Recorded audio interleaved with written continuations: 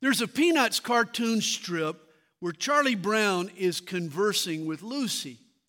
She says, "You know what I don't understand? I don't understand love."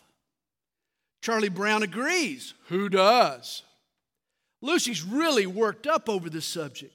She vents her frustration. "Explain to me, Charlie Brown."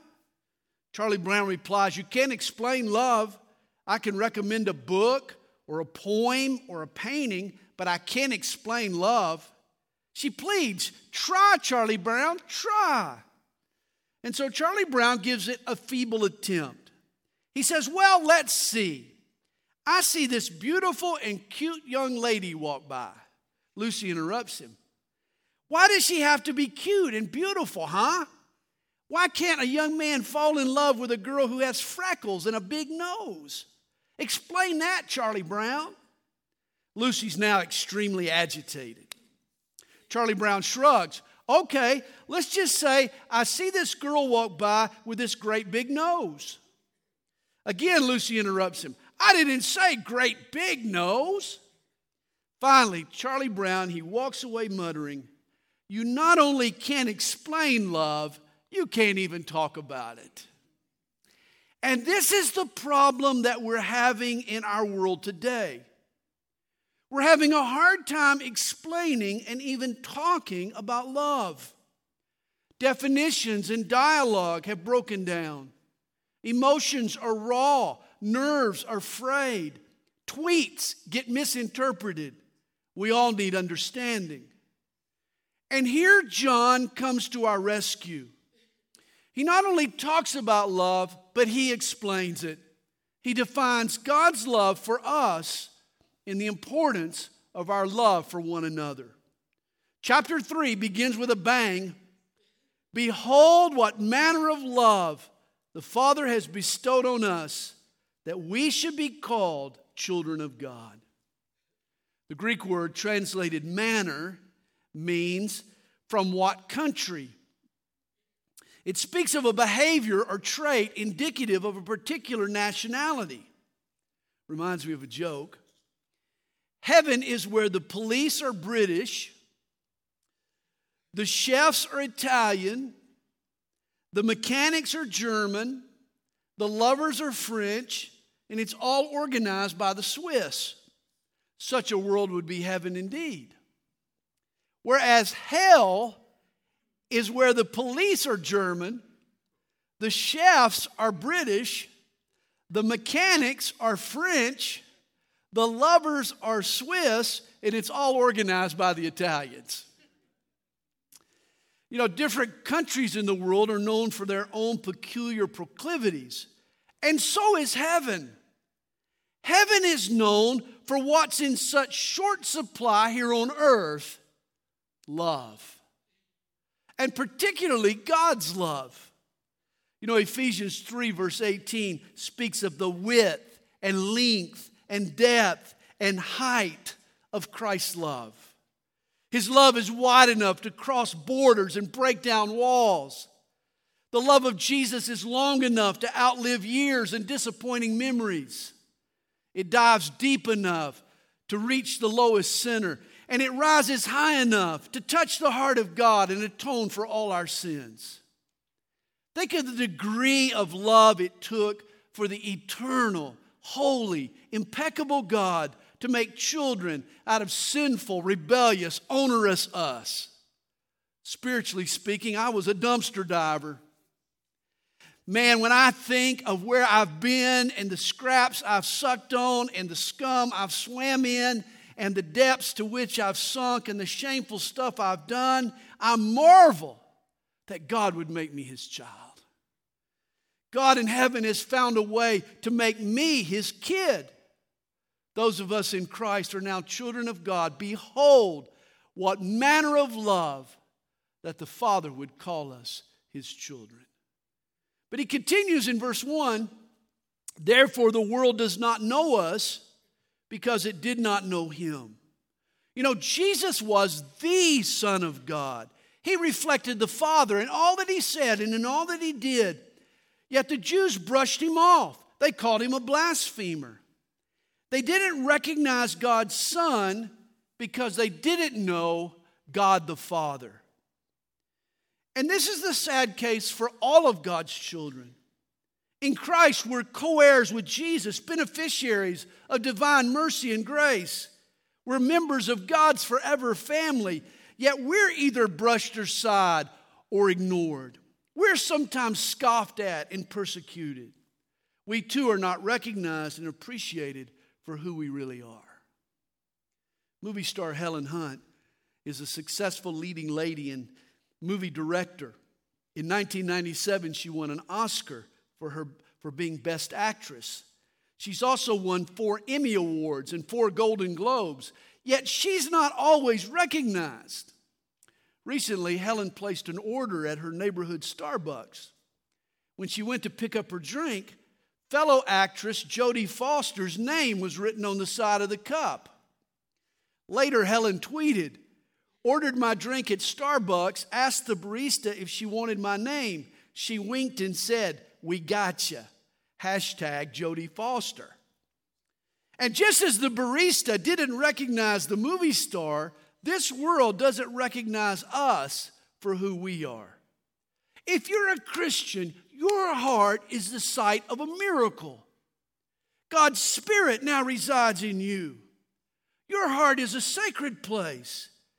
Yet instead of being treated as special, we're often treated as just a number or just a face in the crowd. Or perhaps you've been stereotyped or maybe even racially profiled. Don't let the way the world treats you affect how you see yourself. As Christians, don't allow the world to press you into its mold. Rather, live out what God has put in. We need to remember who we are in Christ.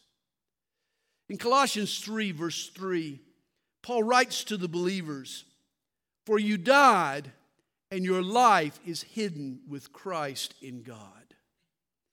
We need to realize that the Christian life is the hidden life. You know, the world looks at the Christian and our devotion makes no sense. They scoff, "Oh, she's committed herself completely to Christ and has nothing to show for it." And in a sense, the world is right. Our God is invisible. Our home is over the horizon, out of sight, off the map. Our greatest rewards are still future. Our Savior is seen only through eyes of faith. Our Helper, the Holy Spirit, is admittedly like the wind. He's spiritual rather than tangible. He's sensed rather than seen. Our treasure is buried in our hearts. Our source of joy and love and power and peace is accessed only from the inside of our lives. The handles are on the inside.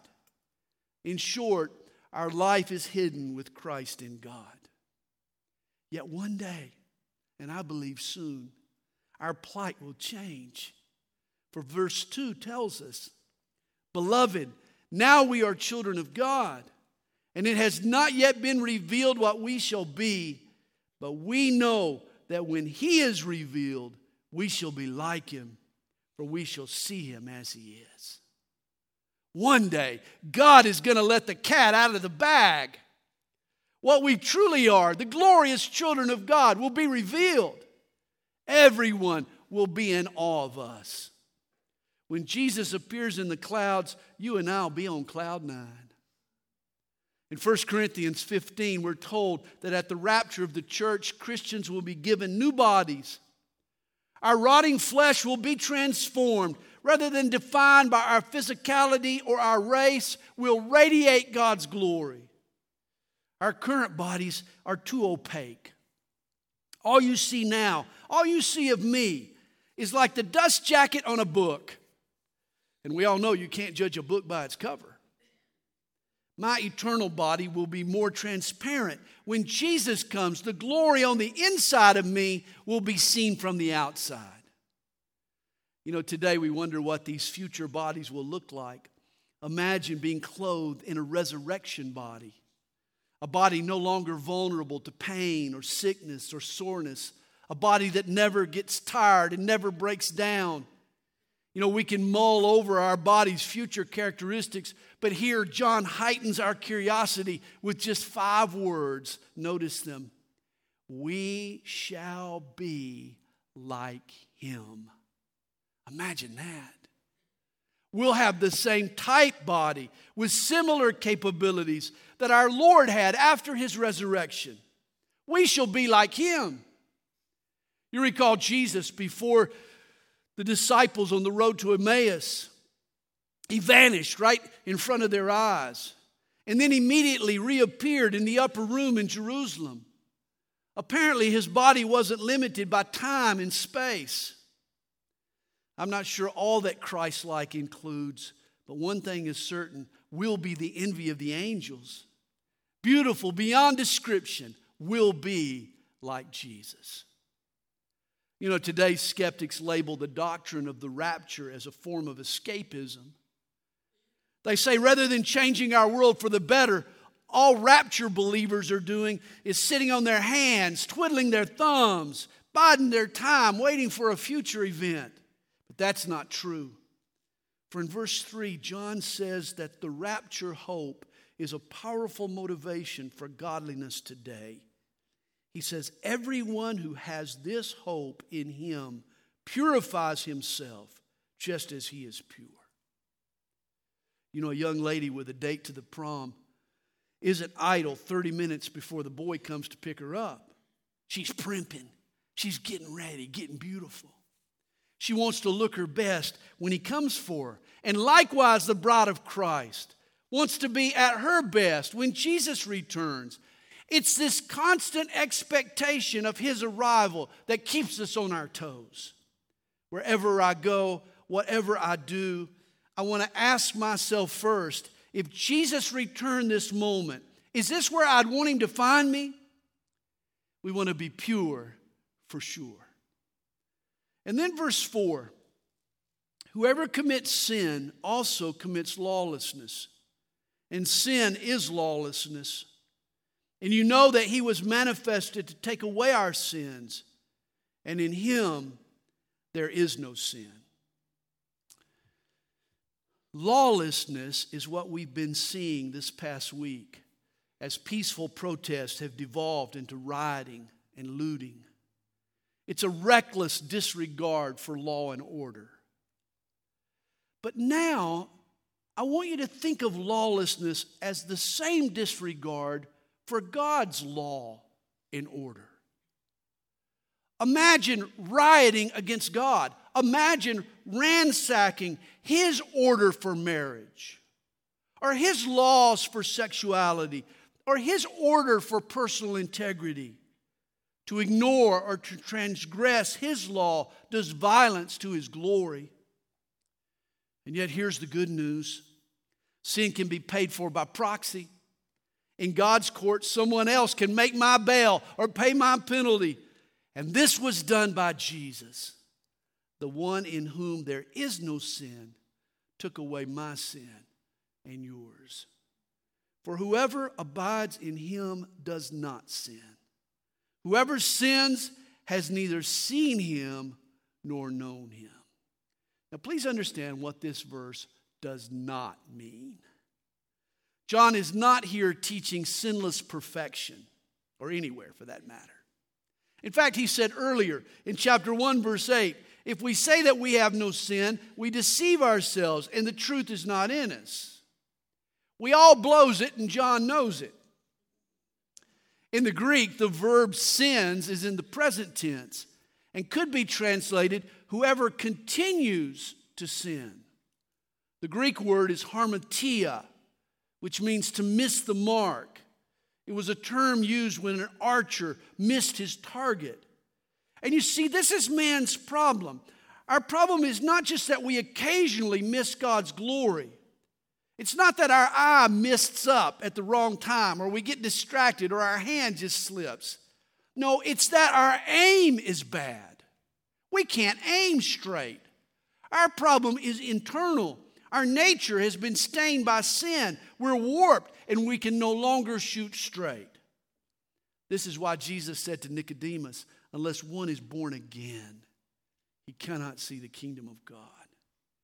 Jesus births in us a new nature. He transforms our spirit with the Holy Spirit. He turns us into straight shooters. Of course, this new nature doesn't mean that I can no longer slip up in sin. It happens. But the problem is no longer a warped nature. Evil is no longer internal to my spirit. It's external. It's the pressures of the world now, or the devil, or my flesh that cause me to miss the target. And this means that the key to living the Christian life is to abide in Christ, as we're told here. Rely on Him to live His life through you. As believers, there'll be times when we'll miss the mark, but it's no longer because we can't aim correctly. Before I came to Christ, I occasionally slipped up and did good, but the flow of my life was towards sin and selfishness. Now that I'm in Christ, there are times I slip up in sin, but my prevailing desire is to love God and to please Him. This is the transformation that God works in our lives. And then He says in verse 7, little children, let no one deceive you. He who practices righteousness is righteous, just as he is righteous. He who sins is of the devil, for the devil has sinned from the beginning. It's like father, like son. A child of God acts godly, whereas evildoers are the devil's children. A child will mimic his or her dad. I've told this story many times, but it illustrates the point perfectly. Once, me and my 3 older kids were walking around the corner of the house. It was me and Zach and Nick and Natalie. They were just tots. We turned the corner when all of a sudden I spit out in the yard. I do that often, just spit in the yard. That's what yards are for. And that's when Zach spit.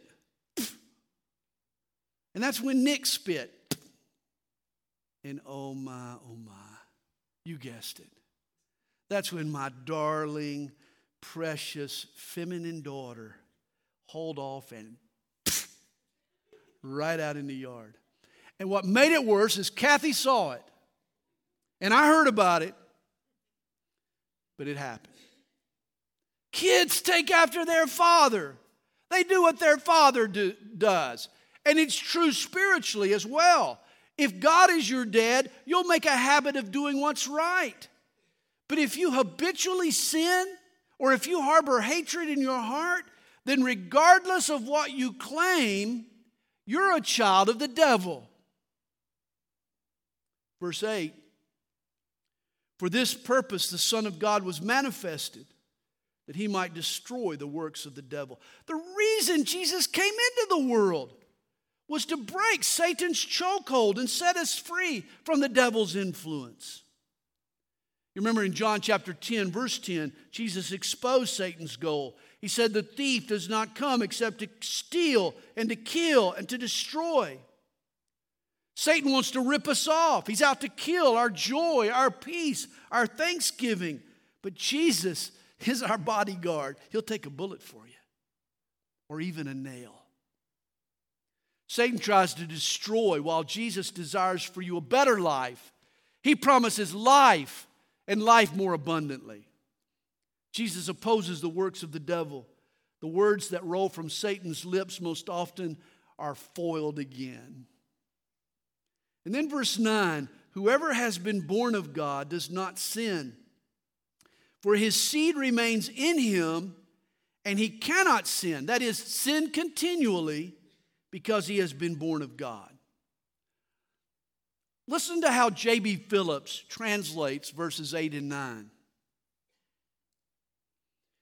The man whose life is habitually sinful is spiritually a son of the devil.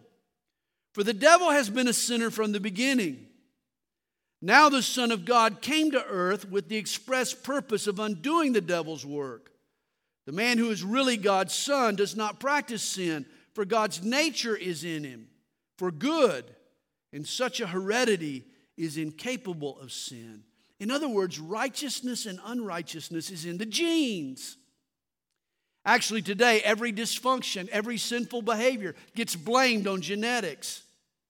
It seems from serial killers to homosexuals to alcoholics, folks claim they were born that way. And in a sense, they're right. We're all born with the proclivity to sin. We can blame all of our problems on the sin nature we inherited from the first man, Adam. Yet we still have a responsibility, for we can be born again through Christ. Jesus wants to take out your defiant spirit and replace it with a compliant spirit, one that loves God and loves others. If you're born of God, you'll love one another and you'll do what's right and practice righteousness. For verse 10 tells us, in this the children of God and the children of the devil are manifest. Whoever does not practice righteousness is not of God, nor is he who does not love his brother. I read recently where 2 Russian women swapped 2-year-old toddlers. The hospital had sent the families home with the wrong babies. One mother was reminiscing and looking over the memorabilia of her child's birth when she noticed another mother's name written on her baby boy's ID bracelet. The DNA test confirmed the mistake. And here John says that many churches are making this same mistake.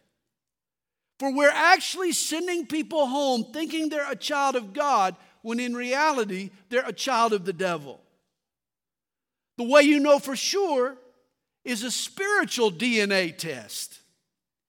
If your life stubbornly opposes surrender to God's will, or if it harbors hatred towards certain people, you can get baptized until your fingers prune up, or attend church more than the church mice, or tithe with one of those automatic bank withdrawals. You can do all that stuff, but you've got a problem. You know, we're hearing a lot these days about how everyone needs to help put an end to racism. I've concluded the best thing I and preachers like me can do is to make sure that church folk know you're not a true believer if you don't do what's right and love one another. John says that the DNA doesn't lie. He says, for this is the message that you heard from the beginning, that we should love one another.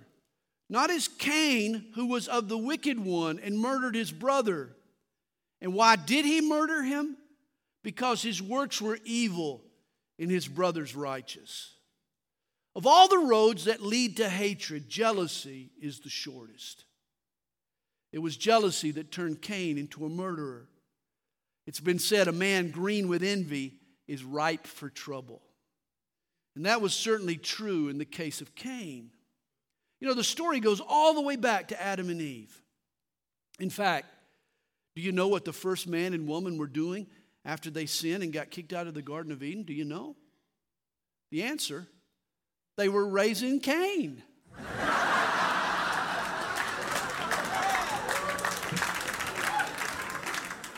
That's the one good thing that came out of the quarantine, the laugh track, you know.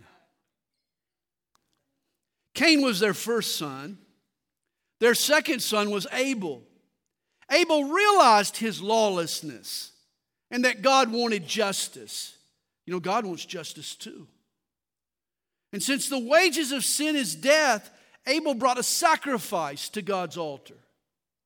But Cain was a proud man. He brought God his crops, the work of his hands, the outgrowth of his effort. Rather than offer God what God wanted, Cain offered what was convenient for him. And God rejected Cain while accepting Abel. Of course, this sent Cain into a rage. He was angry.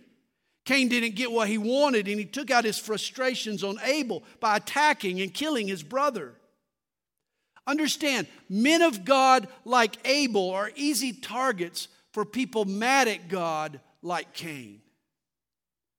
It's been said a man's arms are too short to box with God, and so that leaves man to take out his anger and frustration and envy on God's representatives.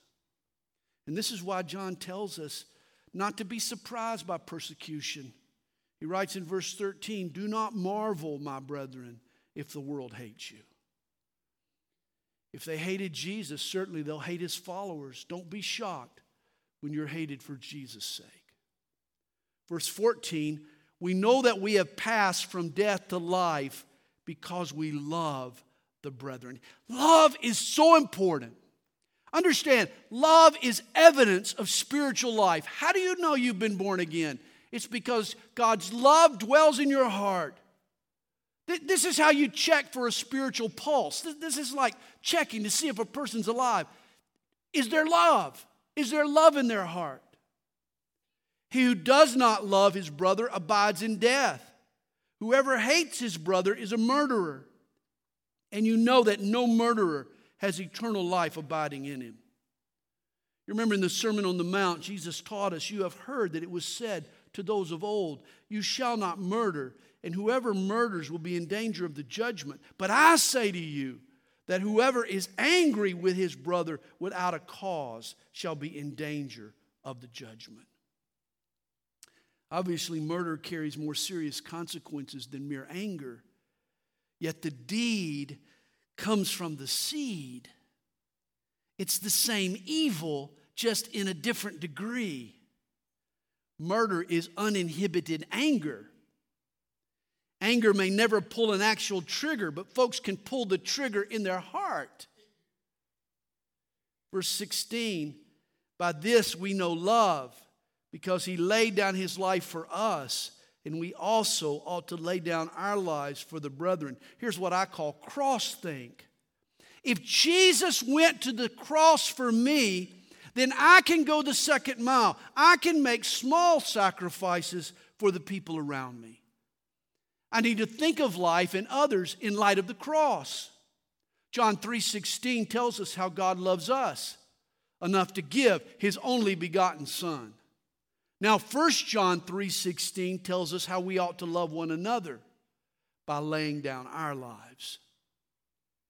He says, but whoever has this world's goods and sees his brother in need and shuts up his heart from him, how does the love of God abide in him?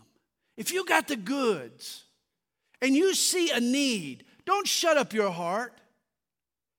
It may be that for some reason God speaks to you and shuts down your effort.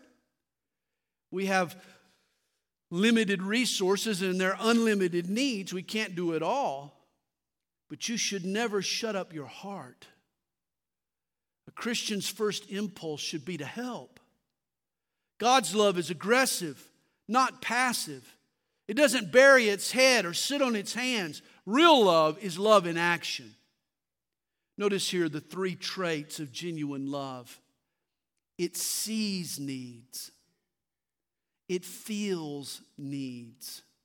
And it meets needs. It sees the need. It feels the need. And then it meets the need. This is true love. Verse 18, my little children, let us not love in word or in tongue, but in deed and in truth. Anyone can talk a good talk, but true love is love in action. It's love that embraces the truth. And if you're a white person at this time in the history of our nation, here's how you can love a black person. You can see the injustices that occur way too often. The fear, the suspicion, the unjust profiling that awaits African American sons as they go out into the world. And before you spout theories as to why it happens, can you just see that it does? There's a young black man in our church. You all know him. He's a wonderful kid. He's worked really, really hard, even here at the church, to buy his first car. But he wouldn't drive it until he got his tags in the mail. For he was afraid of what might happen if he was pulled over without his tags. You know, when my sons bought their first car, getting arrested because they didn't have the proper tags never crossed their mind. But it did with JP. We need to feel the effect this bias has on our black brothers and sisters. Moms fear for their sons. Wives fear for their husbands. How does a black man react when the blue lights are in the rearview mirror and he's done nothing wrong? The fear might not always be justified in the moment, but why is it always there? A few weeks ago, a black employee of Calvary Chapel Stone Mountain, everyone's friend, Vernon, had to move some sound equipment from our cabin down to the church. It was late that night before Vern could get to church to do his job, and so he called a Gwinnett County police officer that also attends our church just to let him know what he was doing, just in case.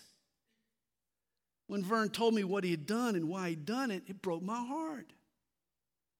Hey, you can doubt if he really needed to make the call, but you need to feel why he did. I trust Vernon with my life. And it deeply troubles me that someone else might not trust him with some lousy sound gear, and for no other reason than his skin color. Will you stand up for equality when racism raises its ugly head? Will you speak up when ignorance is being spouted? Will you lay down your life for a brother in Christ, even a brother of another color? Don't just love in word or on Facebook, but love in deed and in truth. For he tells us in verse 19, and by this we know that we are of the truth and shall assure our hearts before him. See, love is what breeds confidence in my relationship with God. See, I know I'm a true child of God, not because I pray 3 hours a day, or never miss church, or always give an offering, or teach a Sunday school class, or even speak with tongues. I know that I know God because his love fills my heart and is revealed in my actions. Jesus said to his disciples, John 13, verse 35, by this all will know that you are my disciples if you have love for one another. It's true. Love is the believer's birthmark. He says, for if our heart condemns us, God is greater than our heart and knows all things. If you know there's hatred in your heart, God knows it too. You can't fool God. He speaks even louder than your heart speaks. He says, beloved, if our heart does not condemn us, we have confidence toward God. I've heard it said, your conscience is like a baby. It has to go to sleep before you can. If you know there's a twinge of hatred or prejudice in your heart, it's time to repent. It's time to admit it and confess it before God and repent of it. And whatever we ask, we receive from him because we keep his commandments and do those things that are pleasing in his sight. A heart that's free from hatred, that lives by God's law and order, is a heart that's in harmony with God. And from that heart will flow prayers that are likely to be answered. For verse 23 tells us, and this is his commandment, that we should believe on the name of his Son, Jesus Christ, and love one another as he gave us commandment. You know, one of mankind's tendencies is to complicate things. We love to complicate. It's been said America has 35 million laws trying to enforce 10 commandments. But God keeps his commandments simple. There are only 2. Believe in Jesus and love one another. Chapter 3 ends with a reminder of the Holy Spirit. Now he who keeps his commandments abides in him and he in him. And by this we know that he abides in us by the Spirit whom he has given us. But chapter 4 begins with the acknowledgement of other spirits. Beloved, do not believe every spirit, but test the spirits, whether they are of God, because many false prophets have gone out into the world. In addition to love, another source of assurance for the believer is the inner witness of the Holy Spirit. No one becomes a child of God without receiving the Spirit of God. The Holy Spirit births God's nature in us. And yet here's the problem we have in the spiritual realm. You see, love is demonstrated objectively. We love in deed and in truth. Yet the leading of God's Spirit is subjective. You know, the human spirit is like a satellite dish. It picks up all kinds of signals from all kinds of sources. God speaks to me. But the devil can plant thoughts in my mind.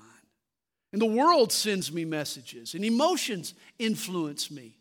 My conscience and subconscious are alive and active. Even a late night pizza can cause me disturbing messages.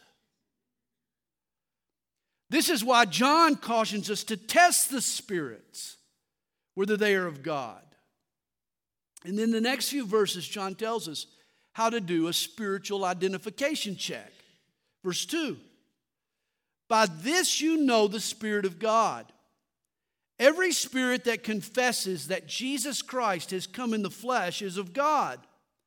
And every spirit that does not confess that Jesus Christ has come in the flesh is not of God. Simple enough.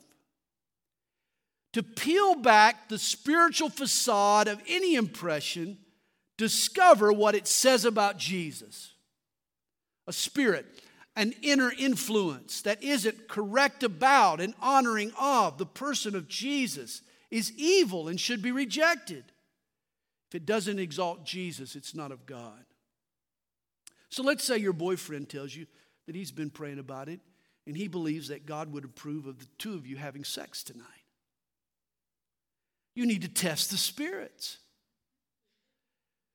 You need to examine what you've been told. Wait a minute. What did Jesus teach? Would he agree? And the obvious answer is no. What would Jesus do is a good motto. In particular, John was dealing with a deception that had presented itself to his readers. In his day, the truth was under attack from a heresy known as Gnosticism. These false teachers had denied that God had come in human form. They believed that matter was intrinsically evil, thus God would never have taken a physical body. Of course, they couldn't deny that Jesus actually walked the earth. Jesus of Nazareth was a fact of history. There were too many eyewitnesses who saw him. Thus, the Gnostics tried to skirt the obvious. They made wild claims that Jesus had appeared, but not in flesh and bone, that he had come as a phantom. They concocted tales of him walking down the beach and leaving no footprints. Other Gnostics believed that the Spirit of God rested on the man Jesus until just before his crucifixion, at which point the divine Spirit departed from the human Jesus. See, they just couldn't bear the thought of God actually being crucified. In various ways, Gnosticism rejected the biblical truth that Jesus was fully God and fully man. Thus, John writes, every spirit that does not confess that Jesus Christ has come in the flesh is not of God. In John's day, the heretics denied Jesus' humanity. It's interesting today, the heresies concerning Jesus have largely flipped. Today, they deny his deity.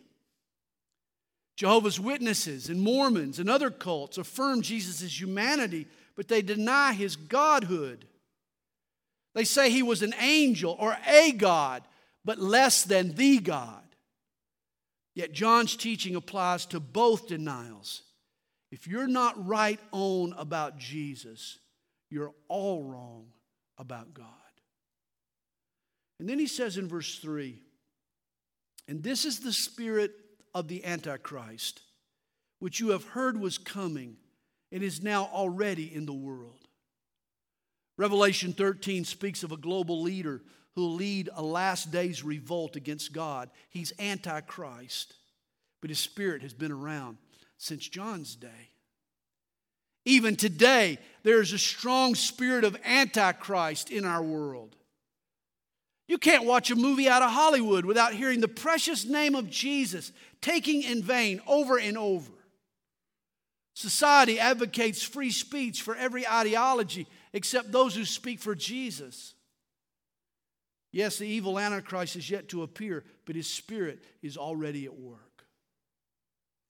And then verse 4 is a hopeful verse. You are of God, little children, and overcome them, because he who is in you is greater than he who is in the world.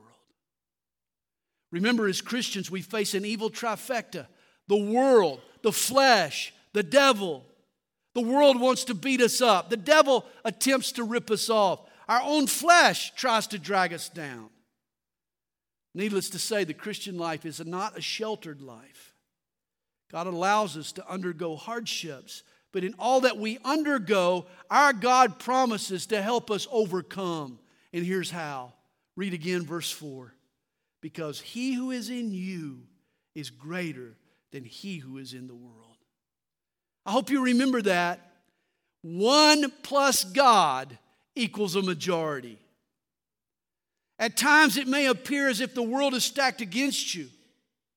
Your opponent's hand seems loaded with aces and kings. Just remember, you've been given the trump card.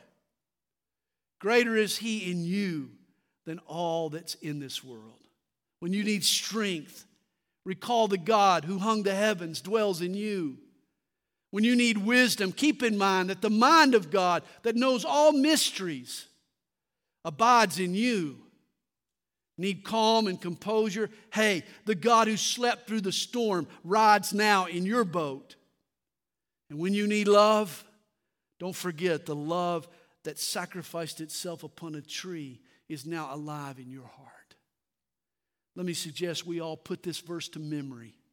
He who is greater, he who is in you is greater than he who is in the world. And then verse 5. They are of the world, therefore they speak as of the world, and the world hears them.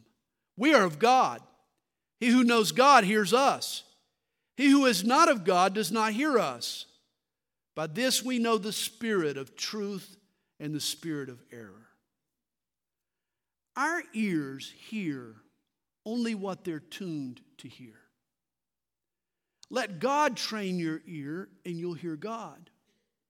But tune your ear to this world and you'll be deaf to the voice of God through his people. And note verse 6 when the Apostle John says, we are of God. The we refers to himself and the other apostles. Then when he says, he who knows God hears us, he who is not of God does not hear us. He's not on some ego trip here. He's affirming the position the first 12 apostles occupied in God's plan for his church. Paul wrote in Ephesians 2 verse 20 that the church was built on the foundation of the apostles. Thus those led by God's Spirit would pay attention to the apostles who had been authorized to speak on God's behalf.